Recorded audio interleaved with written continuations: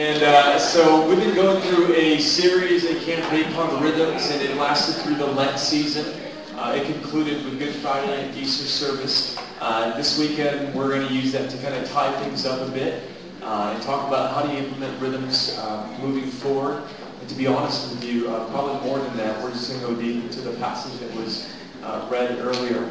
I want to say a couple of things about our campaign, just to kind of just highlight some things that have been really great about the last 40 to 50 days. And so we know that Rhythms is based on the rhythms of up, in, and out. And really to make that simple for you, up means this, that you live a life of hearing God, you're pursuing Him. For those of you who didn't grow up in church or as a Christian, you're taking time out to investigate more the teachings of Jesus, reading the Bible, spend time worshiping. For those of us who have been following Jesus for a long time, it's praying, it's listening to Him, it's obeying. And that's the up rhythm. The in rhythm is living in genuine community, not just showing up at an event, not just showing up and making your attendance, but it's genuinely living with people that care for you, love you. You're serving, you're giving, you're caring, you're loving, you're building the body of Christ. That's the in rhythm. And the out rhythm is showing our city, showing our community that we love Jesus and that Jesus has something for the city. So that's an invitation, that's sharing your faith, that's praying for people into the kingdom, that's loving your neighbor in the name of Jesus. And so that's the out rhythm. And so what we spent the last 30 days or 40 days is not completing rhythms. We've introduced rhythms into the life of our church. And so moving forward, we'll continue to talk about up in and out. It will be with us for a long time because that's the life that Jesus came to give to us. I want to celebrate a couple of things just to kind of highlight what happened over the last 40 days. Number one is we spent 40 days doing a daily rhythm, and that was the booklet that a few of you wrote. It was life transforming, so many challenges in there. We spent 20 days, the latter part of the campaign, in prayer and fasting. A lot of us took on that challenge. Saw so much faith arise out of our community, praying for a lot of people. We did 2 Easter extravaganzas, and over the 2 events, we served 200 children in a region park in Cabbagetown. Our Easter service last week, in case you missed it, I feel bad for you, man. It was fantastic. We had 176 people officially. I think we had more, but that was the theater count at the Betty Oliphant. Blown away. How many of you guys were blown away? Like, I have faith, but like I was like, my faith was not like that high. God really showed up. So really neat. This week we're launching a downtown body life group, and so that'll be our 4th body life group. And then this has been the most exciting thing for me is the faith and the passion that I've seen arise from our community. And a lot of you guys really stepping up who you're praying for, who you're being intentional about. Super excited about that. This was a really neat thing. Got an email this week from the city of Toronto thanking us for doing the Easter extravaganza, and they want to partner with us next year. And so people take notice. Don't ever think that we're doing things and people don't take notice. And so and they want to do like the candy and decorations and all that stuff. So super excited about that. Last week we sent a group of 10 of you guys to do some volunteer training with the K Club. And from what I understand, you guys were like half the volunteer support there. And so just really investing back into the place that we're worshiping in. And then I think what we're going to do, is it March 7th? They're doing a big fundraising thing. The 8th, right? It's a Thursday. March 7th will be next year. Oh, sorry. It's been a long week. I'll tell you about it. May 8th, they're doing a fundraising banquet, and Trinity Life will sponsor a table. And then we have probably 10 of you guys that will be volunteering on behalf. So I just want to say thank you guys. Fantastic. Let me give you a passage of scripture from 1 Peter 2, 9 through 10. It's written by Peter. Today we're going to talk about Peter. It says this, Peter writes, "You are a chosen people, a royal priesthood, a holy nation, a people belonging to God, that you may declare the praises of Him who called you out of darkness into His wonderful light. Once you were not a people, but now you are a people of God. Once you had not received mercy, but now you have received mercy." And that's what God calls us. That's what God has called us to. That's what God is forming with us among these days. I want to challenge you. Keep your eyes wide open. You don't want to miss what God is doing. Sometimes it feels like you're setting up chairs, you're stuffing Easter eggs. God is at work. The city takes notice.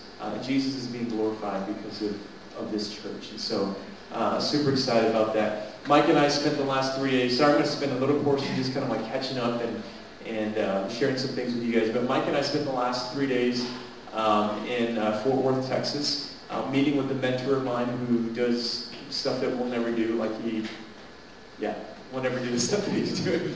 He meets with world leaders and is friends with kings and stuff like that. And so we met with him 3 days. Very exhausting, but it was very refreshing. And he sat down with us and just says, I want to give to you guys everything that I have. Just very fatherly spirit. And he says, if you guys want to learn how to start more churches, I want to teach you how to do that. If you want to learn how to engage the world and not just be in trauma, but learn how to make a difference in some of the places that we consider hellholes, like Pakistan and Afghanistan. If you want to just serve him in the name of Jesus, I want to help you guys do that. And so it was a really refreshing time for us to just be mentored by him. Actually, I hope to bring him up soon so you guys can meet him. And so we started dreaming again. What does it look like for us to continue to reach out to be a church in Toronto? What does it mean for us to begin releasing some of you guys to do the things that God's called you to do? What does it mean for us to plant more churches? What does it mean for you to use your vocation? Right? Ministry is not just for pastors and ministers, but it's everybody gets to play. What does it mean for you guys to use your vocation, your skills, your jobs to really make an impact in the city in the name of Jesus? So really, really excited about some of these things. In the next few months, we'll get a chance to unpack some of that a little bit more. The vision of Trinity Life really is that you would discover identity and destiny in Christ to influence the city and the world. Right? You're not just going to school. You're not just having a job. That's very integral to the piece of what God wants to do in the city, that you play a role in that. And as far as we can be a part of that, we hope to equip and release the body of Christ as much as possible. So here's the thing, though. You get to make the choice. Like, you get to decide how much you are in and how much you are observing. You get to decide if you're a contributor or a spectator. And so a part of the message today will be helping to hopefully woo you into becoming more of a contributor and not just a spectator. And so I want to give you an illustration to start this off. I'm not much of a painting connoisseur, but when I went to Vietnam, I spent some time in Vietnam, just had this interest in art and painting, and so bought a whole bunch of knockoffs and brought them home. We bought like 15 knockoffs, and found out that it was more expensive to frame them than for me to buy them. And so if you go to my house, I still have them all rolled up in tubes. But imagine somebody gave you a fantastic painting. It was dedicated to you, and it was your painting. And it was like huge. It was like the size of this wall, right? And a lot of you guys live in like 500 square foot apartments. So it's not very practical to kind of like try to fit it in your apartment, right? And so here's the deal. When you have something that beautiful and that great, and it's all about you, and it was made for you, and it was a gift for you, and you want to bring it into your home, but it doesn't fit right into your home, you got to figure out what to do with it. There's two options. First option is this. You can have it awkwardly in your room, in your apartment, or in your house. You can get rid of it, right? Or you can tear down your house and build your house around this painting.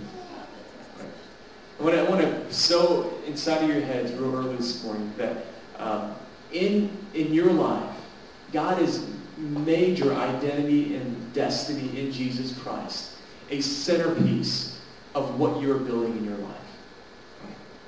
And it's not an afterthought that God is trying to slide in your identity, slide in this destiny piece. That based on God's vision for your life, He wants you to build around the masterpiece. Right? He doesn't want you to kind of just add on to what He's doing. He wants you to discover what He's doing with you, in you, through you, and He wants you to build around that. Right? And so I want you to think of this concept of I have to tear down if the masterpiece that God has given me in my identity and destiny, is not at the centerpiece of what I'm building. I need to tear down what I'm building right now. I need to get out of that 500 square foot apartment. This is prophetic for some of you guys who've been, do I move? Do I not move? Yes. Get out of that apartment. And begin building around God's masterpiece that He's planning in you. Right? Because it's not about you. And at the end of the day, it's really not about you.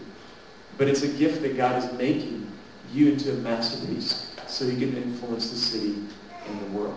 So, rhythms, the things that we've been doing the last 40 days, isn't just like, we're not trying to tire you out. We're not trying to add things onto your schedule.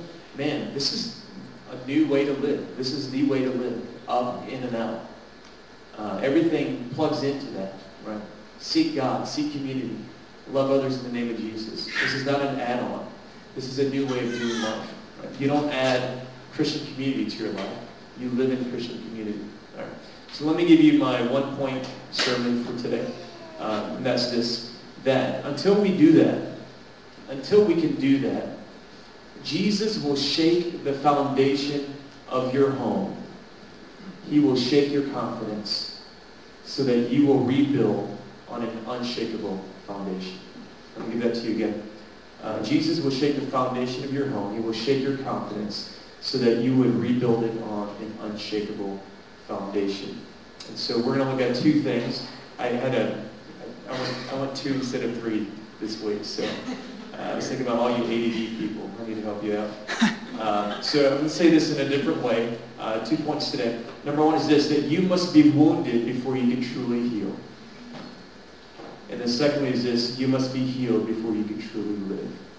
You must be wounded before you can truly heal. You must be healed before you can truly live. All right, here's the first point. We are looking at this passage about Peter. And it's important that you understand Peter's life. For those of you guys who didn't grow up in church, Peter was a very close confidant to Jesus. He was very confident in himself. He's actually kind of the hothead of the group. He's very ambitious. He's very driven. This is the guy who walks on water, right? So, I mean, pretty big deal. He's very bold. He knew that Jesus was the Messiah. He actually proclaims that. And then 2 seconds later, Jesus actually rebukes him because he thinks he knows so much about Jesus. He actually says this to Jesus, "No, we will not allow you to be taken to the city of Jerusalem to be killed by your enemies." And Jesus looks at him and rebukes him and says, "You think you know everything? Get behind me," right? And so this is also the man that Jesus says, "And on you I will build my church." On you, Peter, you hothead, right? I will build my church on you. Okay? And then this is what happens with Peter. His foundation begins to shake. Right? And that's because everything that was supposed to be the plan of the Messiah began to look like it was falling to the wayside. Right? So the guy who was supposed to lead the movement is arrested. And so this embarrasses the whole entire group of 12, the 12 disciples. Peter mostly. Why? Because Peter is Jesus' second-hand man. Right? And so the movement looks like it's unfolding. It's going to fall through. It's not going to work. And so Peter, because his confidence was in himself, in his ability, in his passions, his drivenness, he rested in his ability to know rightly and to do rightly. When Jesus was crucified and he was arrested, everything that Peter built on began to shake. The foundation cracked. And so if you know the story, this is what happened. That night that Jesus was betrayed and arrested, all these people came around Peter, and he was kind of like watching Jesus from a distance. And one after another, they said, "Hey, weren't you with Jesus?" He says, No, that wasn't me. And then the second time, he was over some fire, and trying to warm himself up, staying close to Jesus, and says, "Hey, we know this guy. You're from Galilee with the Galilean who's being crucified tomorrow." He's like, No, that's not me, right? You see the foundation, the cracks. When you build on the wrong thing, the cracks will show. Your cracks will show when the pressure comes. And then the third one is probably the most bitter denial that you have recorded of Jesus. And Mark records it this way in chapter 14. It says this about Peter. He began to invoke a curse on himself and to swear, "I do not know this man, Jesus of whom you speak." And immediately the rooster crowed a second time. And Peter remembered how Jesus had said to him, "Before the rooster crows twice, you will deny me 3 times." And he broke down and wept. I want you to understand this, that Peter's sin isn't so much that he denied Jesus, even though he did deny Jesus. The sin was a symptom of something greater and deeper inside of Peter. And that's this, that Peter's confidence was never truly in Jesus. That it was solely in Peter's ability to do. He walked on water. He was there by Jesus' side when Jesus was revealed and transfigured on the mountain. He was in Jesus' inner circle. And when that status and that prestige began to wane because it looked like the movement leader was going to die off, his confidence began to die, right? It was Peter's pride that he was invested in, not in Jesus. Right? He was invested in the pride of his life and not in Jesus. And so when the cracks began to show, it was evident that Jesus was not Peter's agenda. It was himself. And let me help you understand a couple of things about pride. Because, if you grew up in kind of Catholic tradition or Anglican tradition, you know that pride is one of it's not the cardinal virtue. It's seven deadly sins. Yeah, 7 deadly sins, that's right. Yeah. So these are the root sins, right? Definitely not a cardinal virtue. I want us to think about pride as a disease. Because diseases are usually root causes for other symptoms, right? So when you have liver disease, you have all these other manifestations. When you have kidney disease, you have all these other manifestations. Well, let me help you understand. And I was evaluating myself. Nobody here in this community, just evaluating myself. This is what happens when pride begins to emerge. We begin to shift and blame others. Right?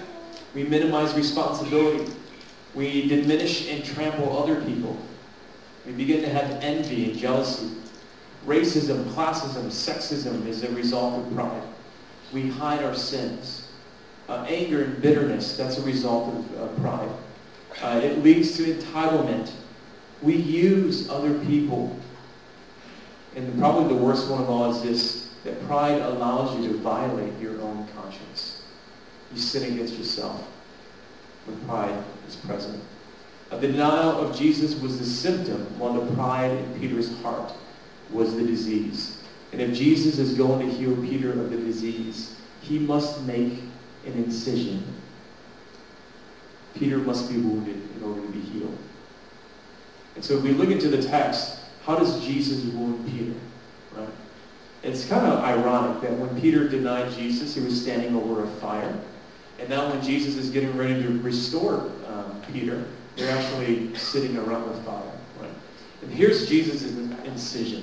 It doesn't look that big at first, right? He's a very gentle surgeon, right? It doesn't look like it's a big deal. But he makes an incision. This is how Jesus does it.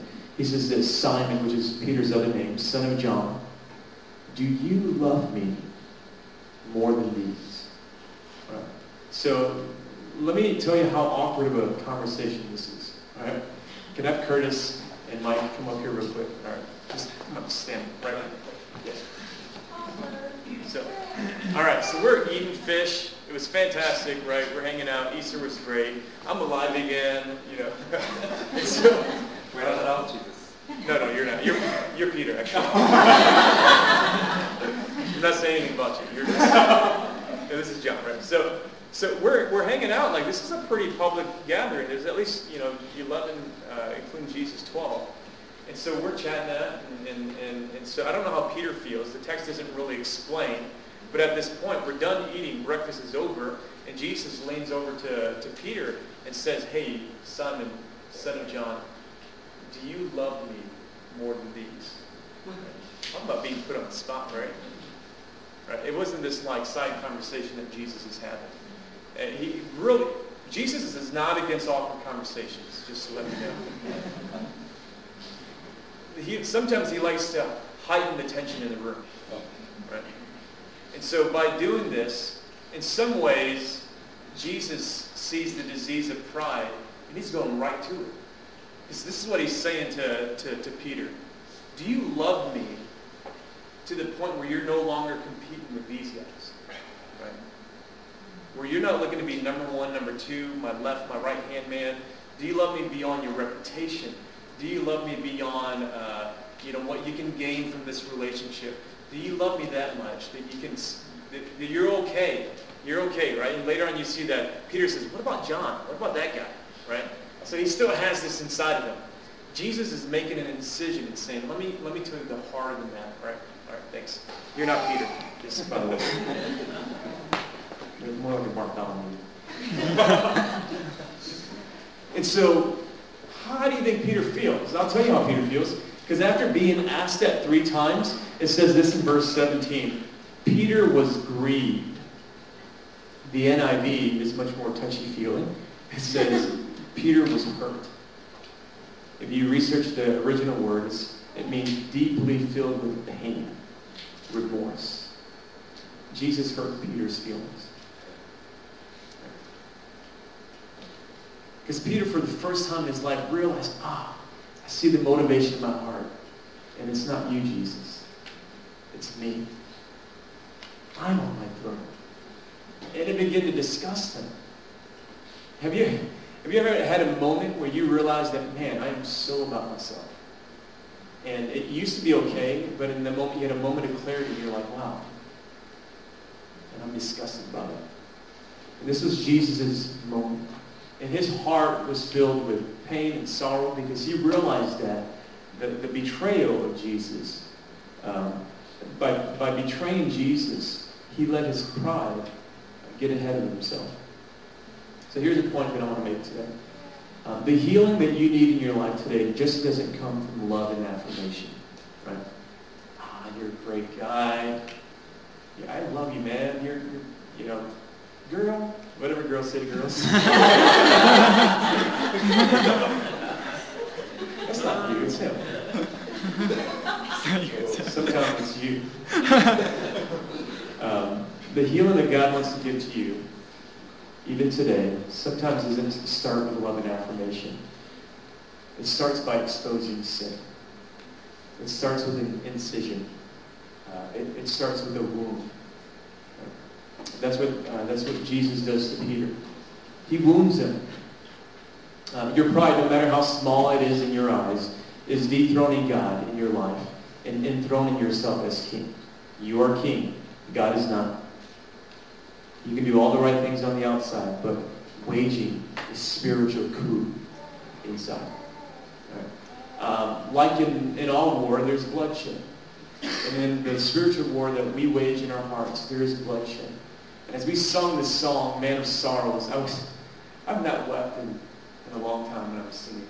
I'm just concentrating on those words and realizing there's bloodshed in this war.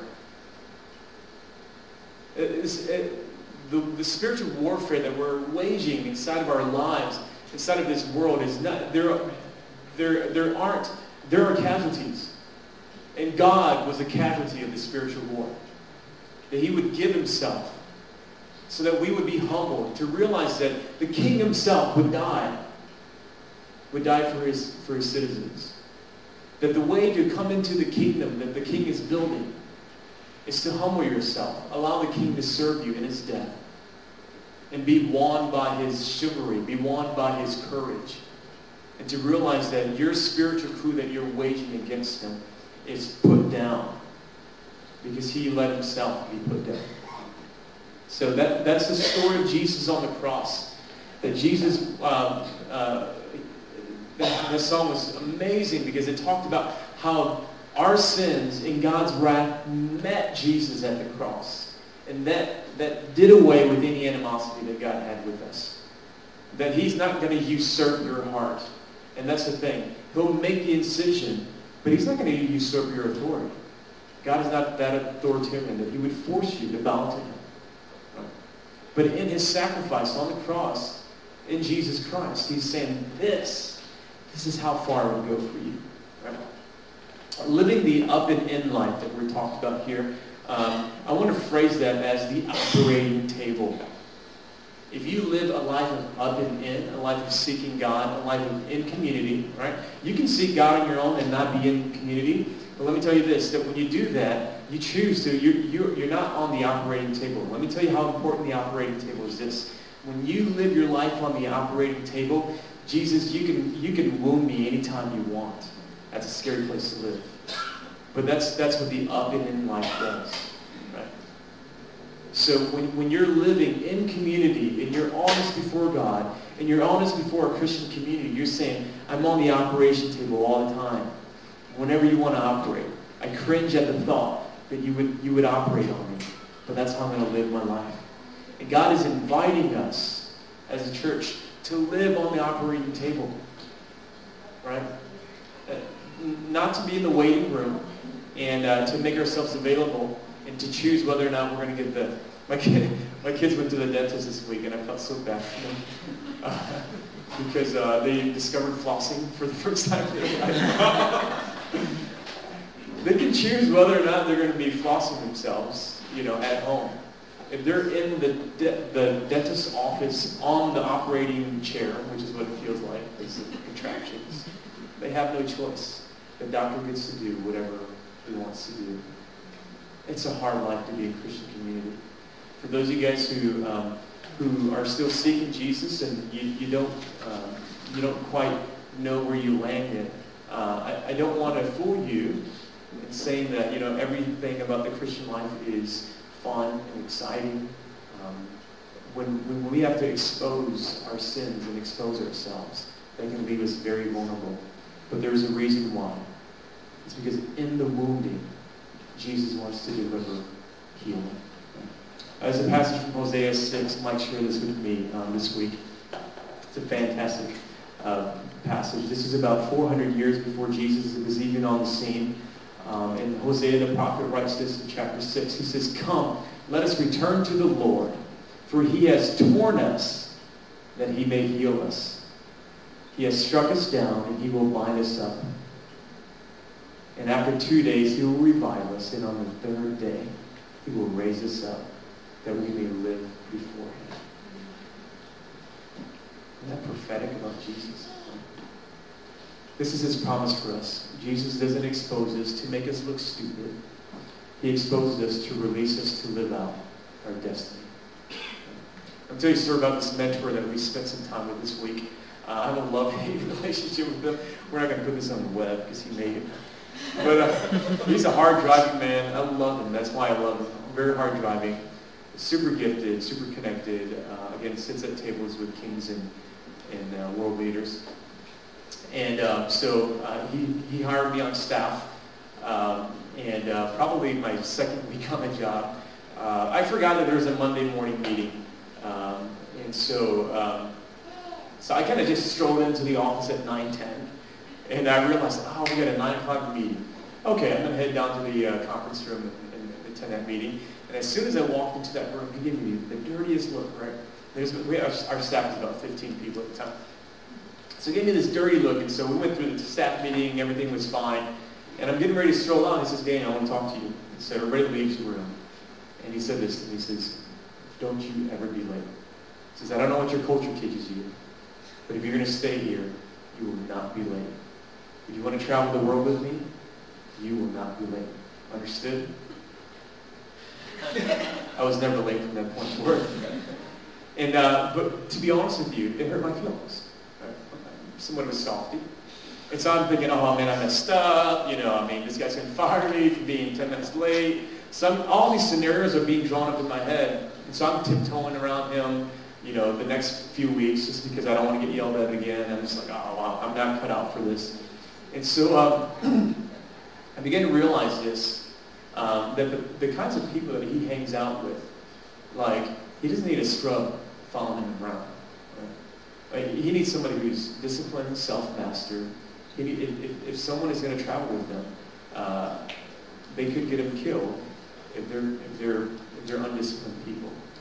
And I didn't realize this, and later he told me this. He said that he sees something in me that is unnurtured and uncultivated. And what I realized is, in wounding me, he was releasing me, training me for the potential that he saw inside of me. He was removing from me a hindrance, something that could block me in the future. Something as simple as being late. Right? And so this moves us on to our second point, is that the reason why we're wounded and we're healed is because God truly wants us to live the life that he has planned for us. Right? Second point, Jesus says, or we must be healed before we can truly live. Jesus, in this passage, is restoring Peter. And after each time Peter says, Lord, I do love you, what does Jesus come back and say? He says, feed my lambs. Take care of my sheep. Feed my sheep. And for those of you guys who aren't pastor types, that's not very exciting, right? For those of us who are pastors, you're like, oh, that's great. I get to take care of people and all that stuff. And to be honest with you, like, I'm not super excited about taking care of people all the time, right? Because I know some of you guys are really screwed up and messed up. So it doesn't excite me as much as it might other pastoral type people. And so for those of you guys who are business, like, bottom line people, like, this is not exciting at all, right? Taking care of people, oh, that's Peter's gig. I'm glad that's not me, right? Jesus was saying so much more than just, here's a bunch of needy people, take care of them. Okay? Jesus was talking to Peter and explaining to him his destiny as a disciple. Okay. Let me explain that. In the course of the next 20 years, Peter was the leader of the church in Jerusalem. Peter founded churches. Peter became the door, the gateway to the non-Jews to hear the message of Jesus in Cornelius. Peter became the person who was one of the lead apostles over the global movement of Jesus Christ in the first 20 years of the church. Right? To the point where King Nero knew that because he was a leader in the church, King Nero, or Emperor Nero, had to execute him. And so Peter was taken out. Instead of dying a dignified death, he was hung upside down on a cross. That's how he was executed. And when Jesus was saying to Peter that day, take care of my sheep, he wasn't just giving him a task. He wasn't just giving him a responsibility. He was releasing Peter to his destiny. I want to say this, when God speaks to you about plain and mundane things, it's always about your destiny. And it's never just about the task. It's never just about the task. But your inability to be present and faithful in the task will often hinder you to take the next step in what God has planned for you. We see this from time to time around here at Trinity Life, that the distance between where you are today and the place that God wants to take you is not a matter of distance, mileage, or kilometers. It's a matter of, the distance between here and there is a matter of hearing, trusting, and obeying. That's the only pathway to your destiny. When Jesus is saying to Peter, take care of my sheep, he was pointing him in the direction of his destiny. So here's a challenge. What is God planning for you? What are you missing out on today because of your pride? You may not be the number one guy. You may not be the number 2 guy. You may be the number 18 guy. But if that's where God is positioning you to point you towards your destiny, the best thing that you can do is humble yourself, trust Him, and obey. Right? I want to talk about how Jesus kind of like flips us upside down, because you're thinking, no, Jesus talked about Peter's death, not about his life. And so actually it says here in verse 19, truly, truly I say to you, when you were young, you used to dress yourself and walk wherever you wanted. But when you are old, you will stretch out your hands, and another will dress you and carry you where you do not want to go. Right? And so what Jesus is saying to Peter is this. Your life no longer belongs to you. You will be directed by other things, not by yourself. When you were younger, when you were immature, that's the way that you lived. Now that you are getting older, becoming more mature in the faith, that's not how you're going to live. And we're in a room filled with, primarily young people. And you should understand this. You wake up in the morning, you choose your cereal, you think you're in control of your life, right? You're sadly mistaken. My kids control me.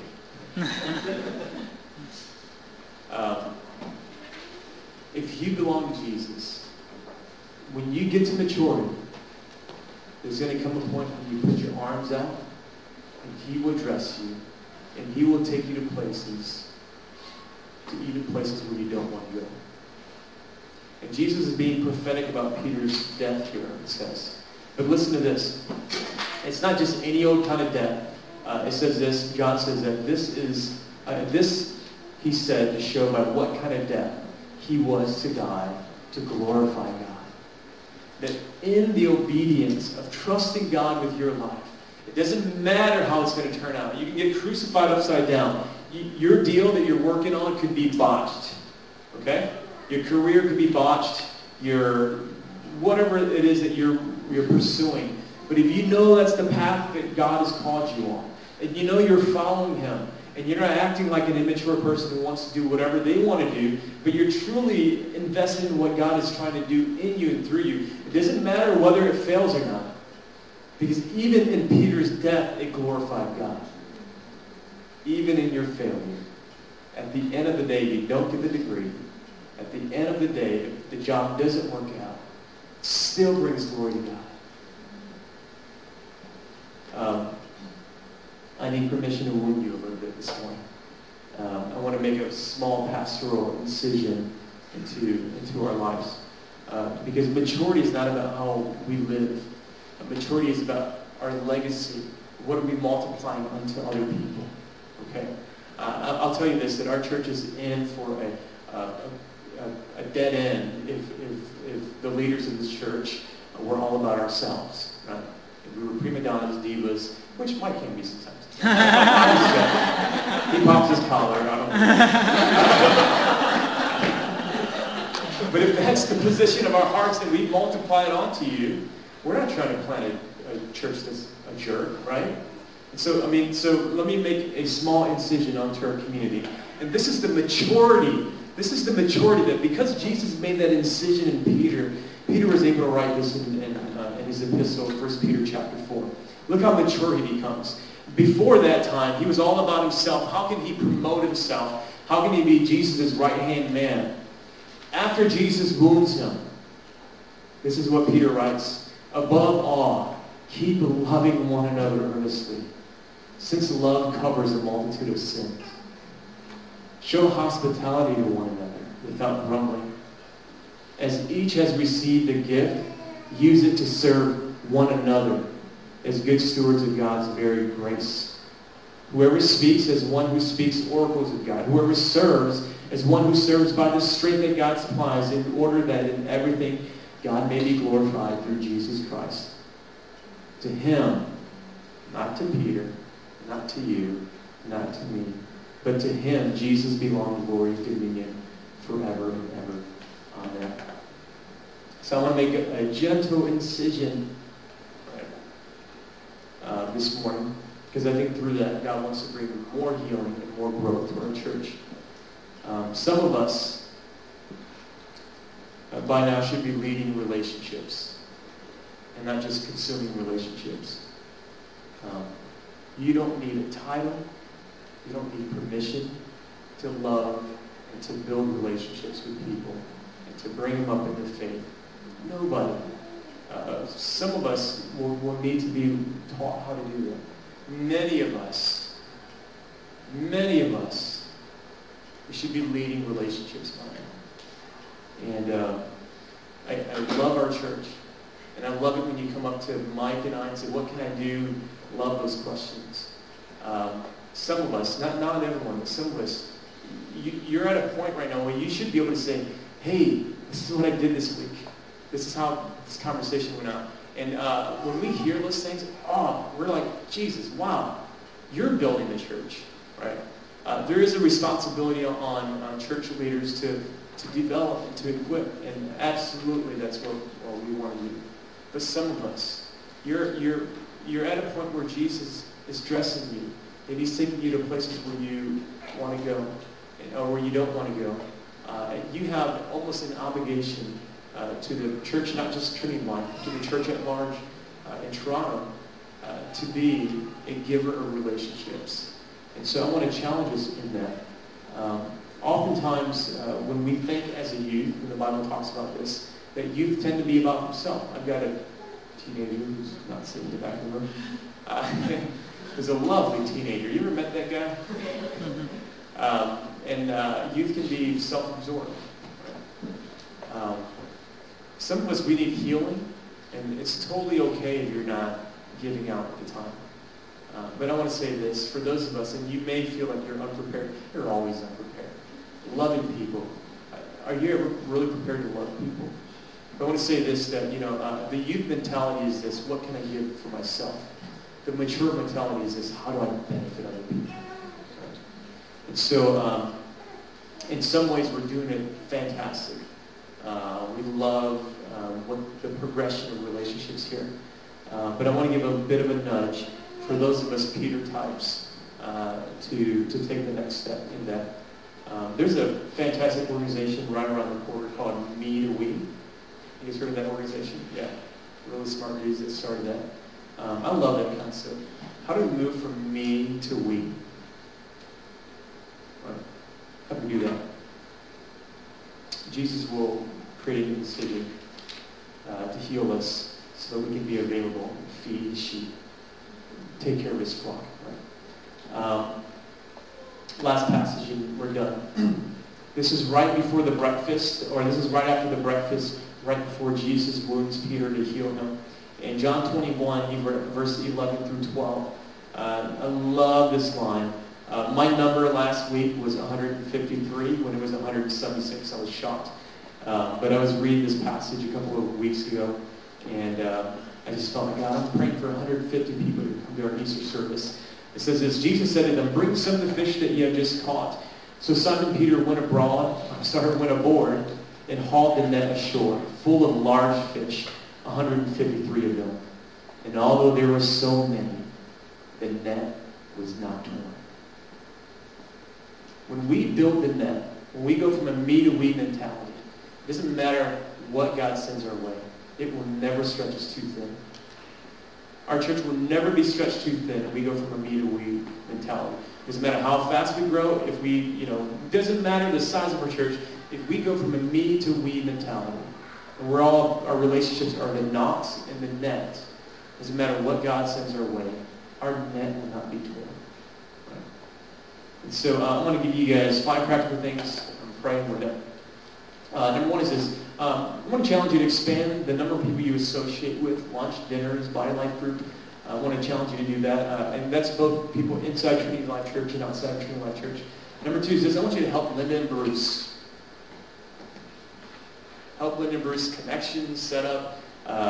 Help them to figure things out, to make things work, and to continue to help make this a worshipful environment.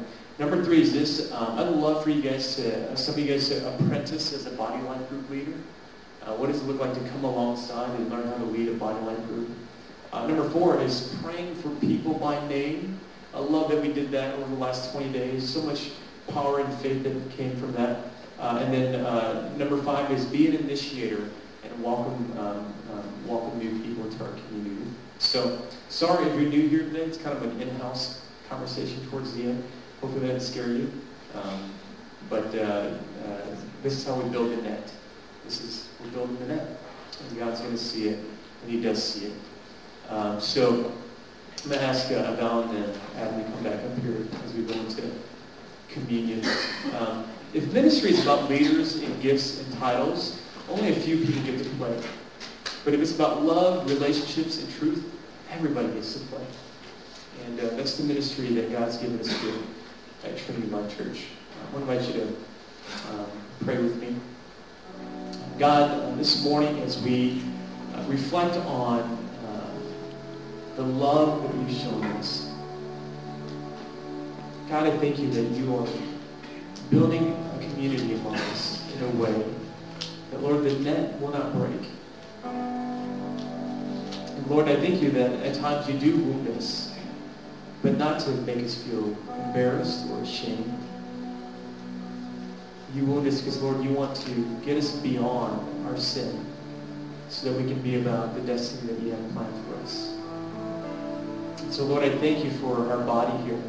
I thank you for those that you have called to be a part of Trinity Life, and for the many that still exist outside of our fold, and those that, Lord, we touch and love that will never be a part of this church. I thank you for those relationships. God, give us courage. Help us to hear from you. Help us to grapple with your voice.